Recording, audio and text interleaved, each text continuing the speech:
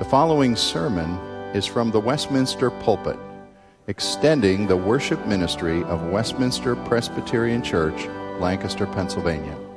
We are a local congregation of the Presbyterian Church in America. Please contact us for permission before reproducing this message in any format.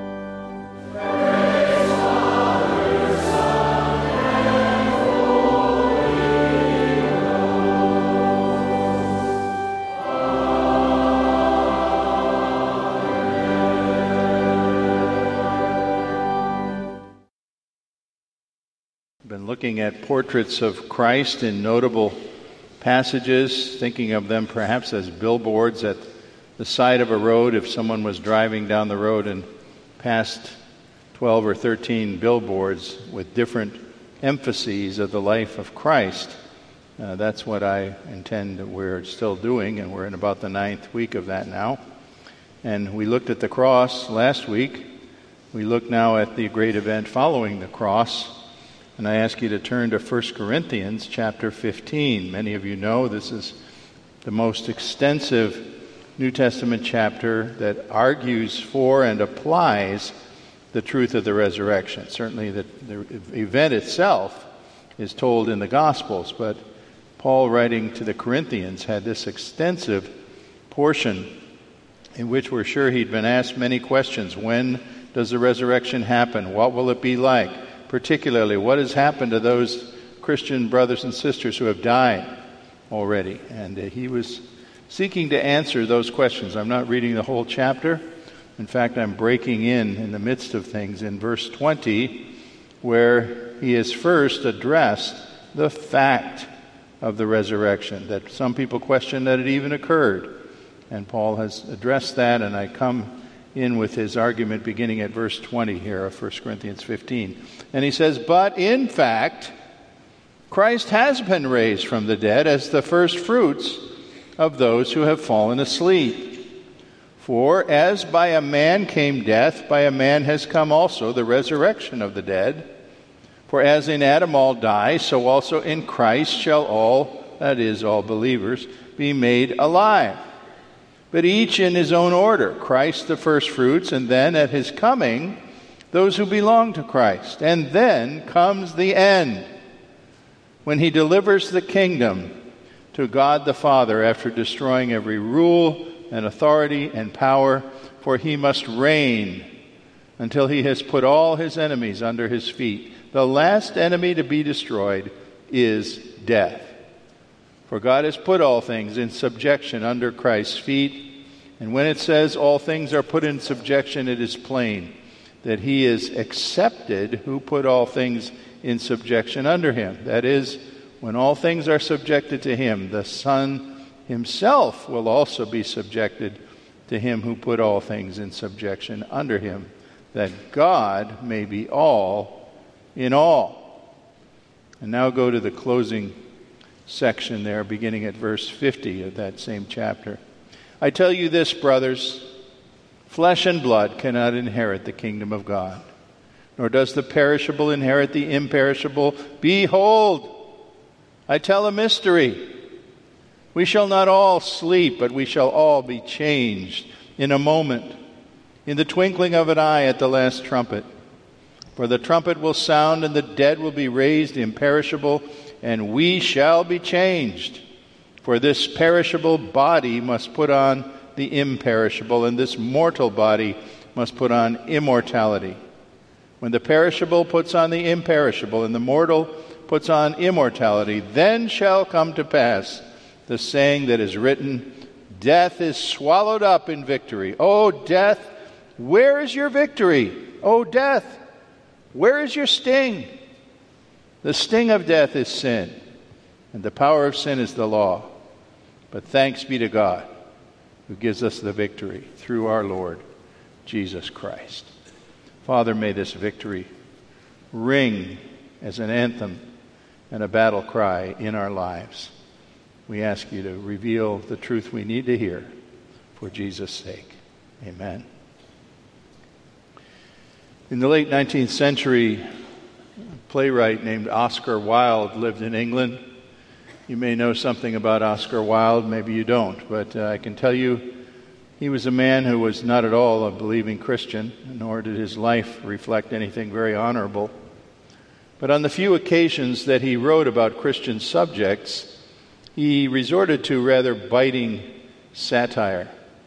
He had a play called Salome, which it was about the stepdaughter of Herod Antipas, who put John the Baptist to death.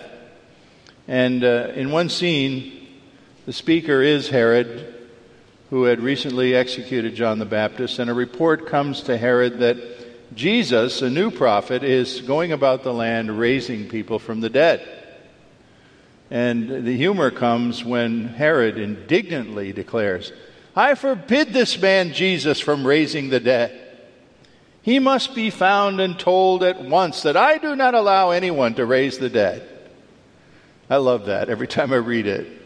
The humor of a shallow politician who actually thinks he can shut off the great power of God over the grave and stop what Jesus is doing in miracles with his own puny political commands.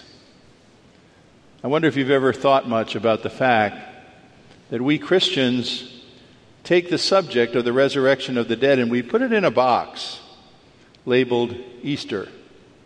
And then we put the box on a shelf until another year passes by and Easter comes around again. My wife and I have taken down all our Christmas decorations. It's amazing how many plastic tubs they fill nowadays just to celebrate Christmas. If you have an artificial tree, you've got a lot of things that have to be put away.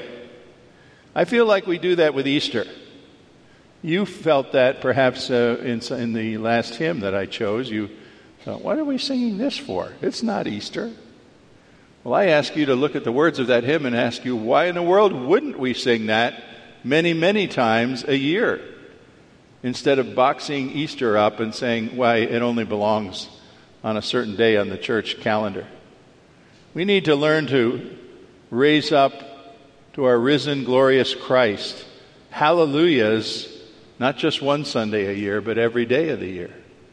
We serve a living God and a living Savior, and the resurrection of Christ is the center focus of that. And we should be able to be here in July and sing, Christ the Lord is risen today, or up from the grave he arose, and it wouldn't sound out of place.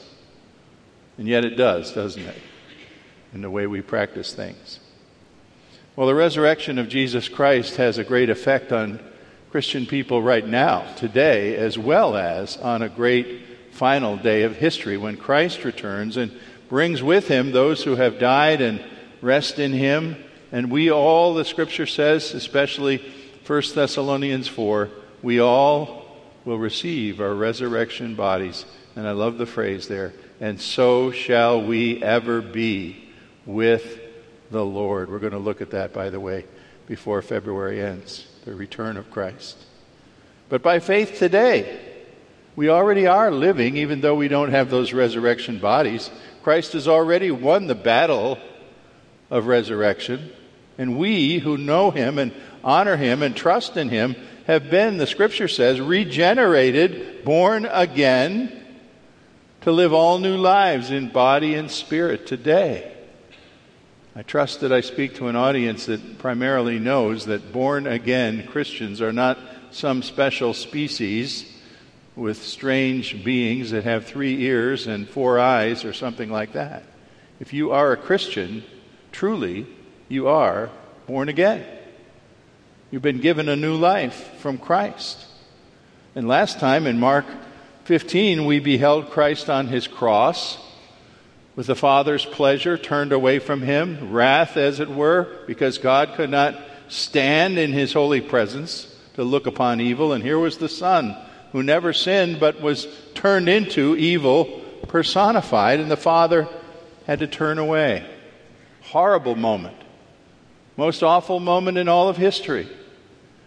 And yet it's a moment that Christians look at solemnly and say, there is the crux of our salvation. He bore judgment on our behalf, and so we don't have to bear it. And we should know this, but let me remind you that we always have to pair with the cross the resurrection. Otherwise, the cross is meaningless. You know the expression, the other shoe dropped. Without being crude about it, you could call the resurrection the second shoe that drops. Jesus has died to pay the penalty for sin. Jesus is alive. In a real body, he came alive. And that gives meaning and lasting effect to his work on the cross. Otherwise, the cross is a hollow thing. It's only a victory of a great martyr who loved people and did something courageous and not self-serving, but it really was of no effect. It was only a martyr's high ideals and nothing more. If Jesus' bones could be found somewhere moldering in Palestinian dust. Jesus rising in a real glorified body means that grim death itself does not and cannot win its epic battle waged against the Son of God and the people of God. Paul took up the subject of resurrection and its consequences in the very extensive chapter I read from, only part of the chapter I read from, 1 Corinthians 15. I want to just sort of be a stone skipping across the surface of this passage because there are many subjects here to really explore much more deeply. We'd have to have 4 or 5 messages to really get into everything that is taught here. But the first point I present to you comes in verses 20 to 23 to say this: the resurrection of Christ is historically certain and wonderfully transferable.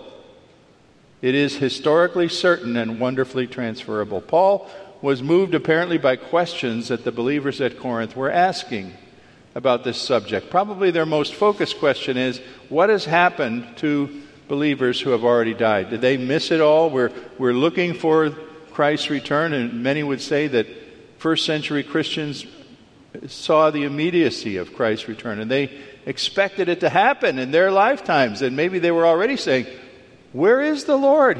We thought he would have returned by now, and many of our number have died. What happens to them? Well, first of all, you need to see that Paul is talking with them about a real event, a historic, certain event. And actually, he begins speaking to that at the very start of the chapter. The parts I didn't read up to verse 20 speak to it. The certainty, the proofs that stand firm, that let us believe that this is a real thing we're talking about.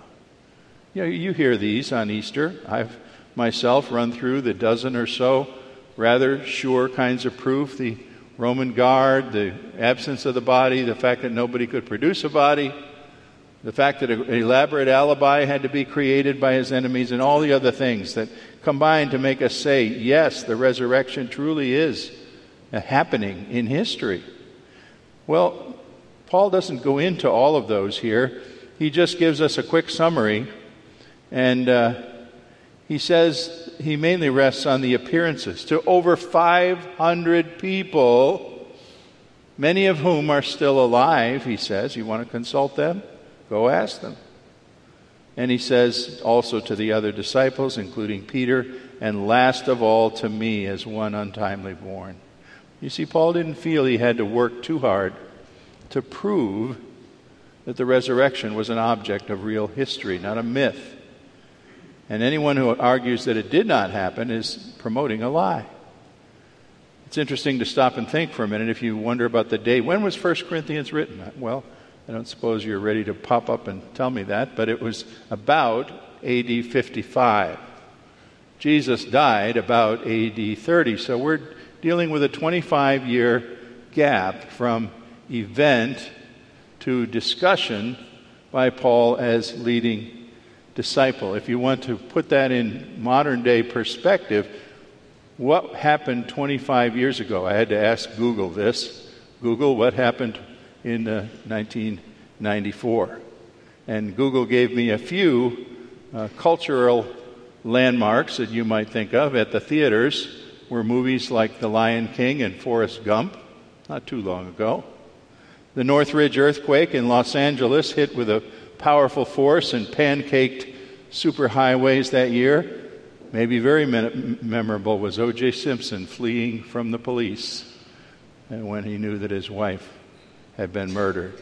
That was 25 years ago. Now, You really young people can't remember those things, but many of us here can definitely remember those events pretty clearly, and many like them from a 25-year-ago news cycle. People in Corinth knew that this was a fairly recent event and that apostles had gone out. The original disciples, who then were called apostles, went out into the world and were quickly known, according to the book of Acts, as witnesses to the resurrection. That's what the book of Acts called them. Their main purpose was to certify and testify to the resurrection of Christ. Their Christ really lived. And they shook up the whole world.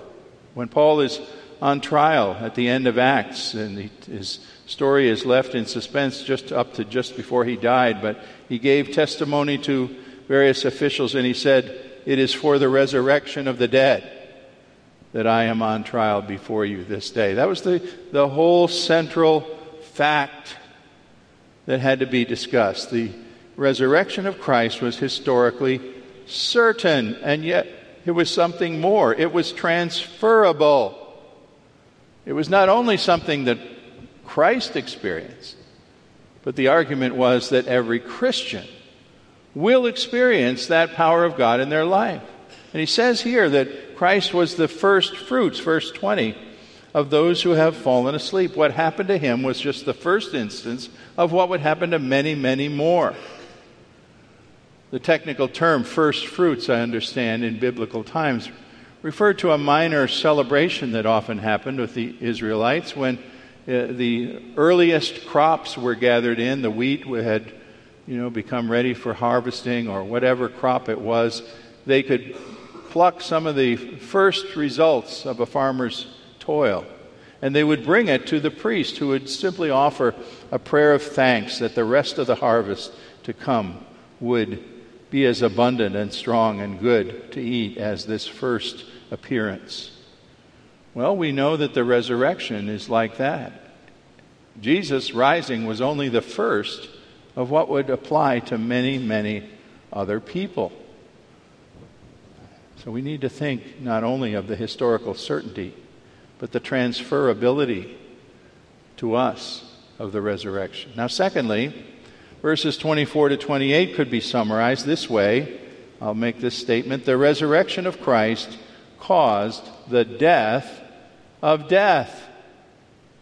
Death is personified here as an invader. Romans 5:12 talks about God's good creation in the Garden of Eden and says, sin entered that world and death came in through sin. Adam and Eve threw open the front door and said, "Come on in.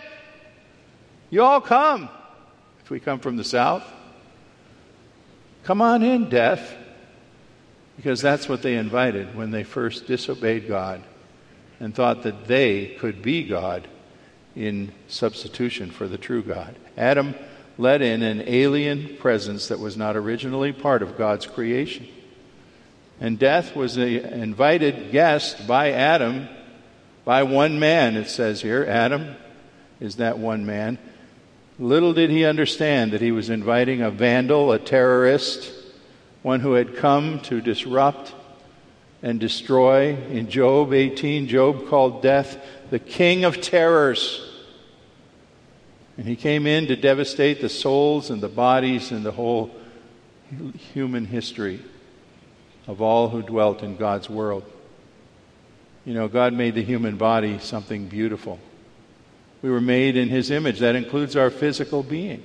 We reflect somehow the beauty, the symmetry, the wonders that God created when He made a human body. But when death came, guess what?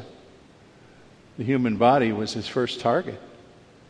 He came and by cancer and dementia and later on car accidents and what have you, human bodies were broken and shredded and withered and blighted beyond recognition before death, the uninvited guest, was finished with them. Death, we know, shows no pity for the young and no mercy for the old.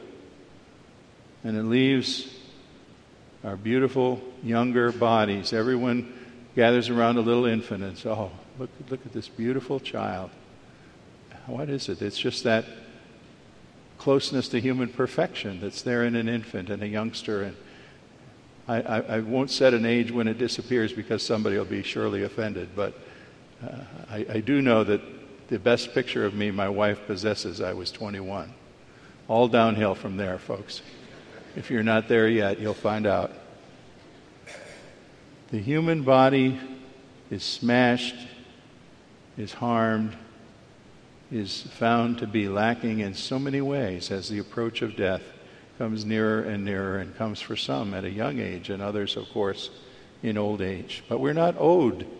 You know, the scripture says 70 years, that's 70. That's my next birthday. And there are some that would think, okay, then you're done. Well, we know modern medicine lets us often live more than that, but there is that reminder that death will come. It will come. You can't stop it. But this scourge of the Garden of Eden is being defeated wherever God's people cling to the resurrection victory of Christ. We read here in verse 24 a short and dramatic statement that the resurrection will be applied to us, and Christ will come. He will appear in glory, bringing with him those who were saved already and have died already. And it says dramatically, then comes the end. God is working all things towards an end, towards a great dramatic day that the Bible simply calls the day of the Lord, the day of Christ's appearing, when evil is judged and when the righteous are singled out and protected from judgment and destruction. We'll look at that day in 1 Thessalonians 4 and 5 later on here in a couple weeks. But when Christ returns, we understand then everything about the resurrection comes full flower. Not just first fruits, but the full harvest. And we will receive our everlasting dwelling, a literal, new, glorified body, so much better than the one we have, even the one we had at age 21 or 12. It will be so much better it can't even be described. You can't imagine it. When the hateful enemy of our souls named death will be put down and cast into hell, and the rule of Christ will be complete and unopposed by any vandal, any destroyer, any terrorist set loose. And look what verse 28 says here. And God will be all in all. How can you say it better than that? God's complete purpose in history will be realized, and He will triumph over all things. And so Paul summarized in 2 Timothy 1:10, when he said, our Savior Christ Jesus came to abolish death and bring life and immortality to light through the gospel. That's what Jesus has already done in his Easter resurrection, and he's doing it now in the lives of Christians who obey him, and he will do it in this glorious way when the end comes. Well, I'll give you a short third point and state it this way. The resurrection of Christ means for every believer a new life begun in the Spirit today and a new body given to us soon enough. Maybe not soon enough for all, particularly those who suffer through this life, a quadriplegic or someone with a fatal disease, a degenerative disease would say, I can't get it soon enough. But we will get it soon enough. A Christian life begins with the rebirth of his soul and spirit. Again, I say, being born again isn't something that only happens to certain people with an excitable or emotional religion. I hate it when we read in the public press somewhere, they'll write a little letter and say, well, those so-called born-again Christians. Like there's some strange category and there's a whole other category of Christians. There's no other category of true Christians. You are born again or you are not Christ. The gospel speaks of that abundantly.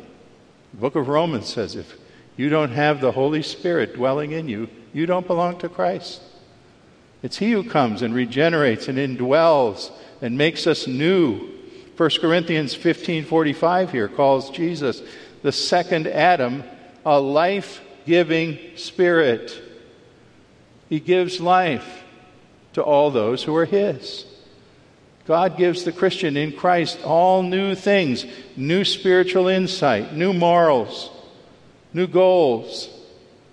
I talked with someone who was defending their lifestyle living without the benefit of marriage with a young woman, and this person who should have known better said, well, all my friends do that. All the people I know live with their girlfriends, and if they have a child, they have a child. They don't need to be married. That's not the Scripture's word. God gives us new morals, new goals, new interests, new works, new love for His people and for worship. We have new trust in God, new reasons to pray, new hunger to learn the Word, new friends, new fellowship, new joy. All these things are the indwelling of the Holy Spirit. And if you've not received that, you really don't belong to Christ. You have a prior need today. You don't just need to think about your resurrection body. You need to think about, oh God, I apparently have not known Christ all my life. I need Him to be my Lord and Savior, to be my stand-in as sin bearer. Save me, Lord, in Jesus' name. Early Christianity carried the good news of Christ, this news I've been talking about, to all points of the earth and the whole landscape as far as the fear of death was changed. I read of a stone that was alongside the Appian Way, which you may know is a famous Roman-built highway, kind of like I-95 for the Romans. And it passed a number of cemeteries, and there are stones that still stand today. And one stone says something like, "O death, you win all, I lose all." That was a Roman testimony, because the Romans had no hope. They had no Savior. They had no resurrected Lord. And it might have been, in some ways, what Old Testament believers faced. If you really want to study what was believed about the future life after death in the Old Testament time, it's an interesting study, and it's not really a very encouraging study. You find the Old Testament folks saying, well, I'll be gathered to my fathers, or I'll be united with my ancestors, or I'll be gathered to God. And those are moderately hopeful statements. But they don't include a risen Lord. And actually, there was a lot of mystery for the Old Testament believer. What will happen next? I'm not really sure. But I think God will take care of it. That's about a summation of the Old Testament believer. Well, here, in 1 Corinthians 15, Paul writes about a future that is a sure future, established on a historical fact, transferred to believers, and present in us now today before we ever get those resurrection bodies, in a new life. A life represented by the power and Holy Spirit who lives in us. And so finally, fourth today, 1 Corinthians 15, 55 and 56 sound forth something I cannot leave behind here. The resurrection of Jesus gives every Christian a new battle cry. Maybe you don't think of that as a battle cry. I do. When I see the end of this chapter. If death is waging a war against humanity, which it surely is, we need a battle cry. And it better be one that's based on truth, on facts, not on wishes. I run into Christians who are dealing maybe with a close friend or a family member who's facing a really negative medical situation. Maybe they have a fatal disease, or at least a cancer that is often proves fatal. And they're praying, and they convey to you, the pastor, as you come to visit, well, I'm sure God's going to heal George. I'm sure. He has to. I get a little wary when I hear he has to. I'm not ready to dictate that to God. But there are people who think, well, I'm a Christian. I'm a vessel indwelt by the Holy Spirit. God can't let me die. God can't let my husband die. Yes, He can. The Scripture says it's appointed for every one of us once to die. And Christians are not invulnerable to that. We can die very suddenly. Right in this room, there are people who have lost spouses or close family members to sudden accidents or sudden occurrences, a heart attack or something that took them away, and it took your breath away at how quickly, without warning, it came. God doesn't owe us healing in every situation because we are Christians. I hope you won't venture onto that ground, you'll be deeply disappointed. You'll even turn out perhaps to be cynical and embittered and say, well, God doesn't answer prayer. He took my mother away. I'd like to equip you with a battle cry in any situation where you face death and grief. And it's right here in our text. O death, where is your victory? O death, where is your sting? Thanks be to God who gives us the victory through our Lord Jesus Christ. That deserves to be shouted, not whispered. That is a Christian's battle cry. The resurrection makes the difference. Yes, we die. Every one of us will die. Having been pastor here for a quarter century, I'm estimating, church records could make this exact, but I'm estimating I've presided at the funerals of about 340 people of this congregation. That's a whole congregation. And as far as I know, in terms of the people's faith, nearly every one of those people could have spoken, and their relatives could speak, this battle cry, "O death, where's your victory? It's hollow, it's temporary, it's not lasting. Because I will rise on the last day. My loved one will rise on the last day." And they were alive all the way, even while they were in this failing body, susceptible to all the things that can overtake us and harm us. I read about a gravestone inscription found at a cemetery in Derbyshire, England. I think they say Derbyshire. The stone was carved with these words, it is reported. Here lies, in a horizontal position, the outer tall case of Thomas Hind, clockmaker. He departed this life all wound up to the correct hour by his Maker and Savior, and being thoroughly cleaned, repaired, and set a-going once more, he will tell the tale in that great final day. Man envisioned himself as a clock, wound up by God, keeping God's perfect time, ready at God's perfect time to be risen and glorified. That man understood that the resurrection power of Jesus Christ meant new life while on earth, and new life forever in the Savior's presence. Does death still rampage around and put its stinger into people? Yes, it can sting once and then it can't sting anymore. Paul was declaring that death is actually a toothless tiger, because the resurrection of Jesus has swallowed up his power and sealed his fate. So folks, be sure you review your Easter hope and your Easter songs and your Easter texts more than once a year. A better schedule for doing it might just be every single day. Father, we give you thanks. The end of the cross is not death and blood and burial. The end is an empty tomb. The end is incredulous disciples who never anticipated what happened.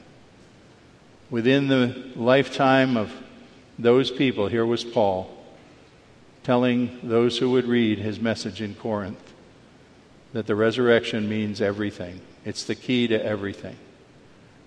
Father, help us to be people who live that, who hope that way, and who see that beyond the ugliness and the hurt of death is a battle cry sounding forth victory. Thank you for this, Lord. In Jesus' name, amen.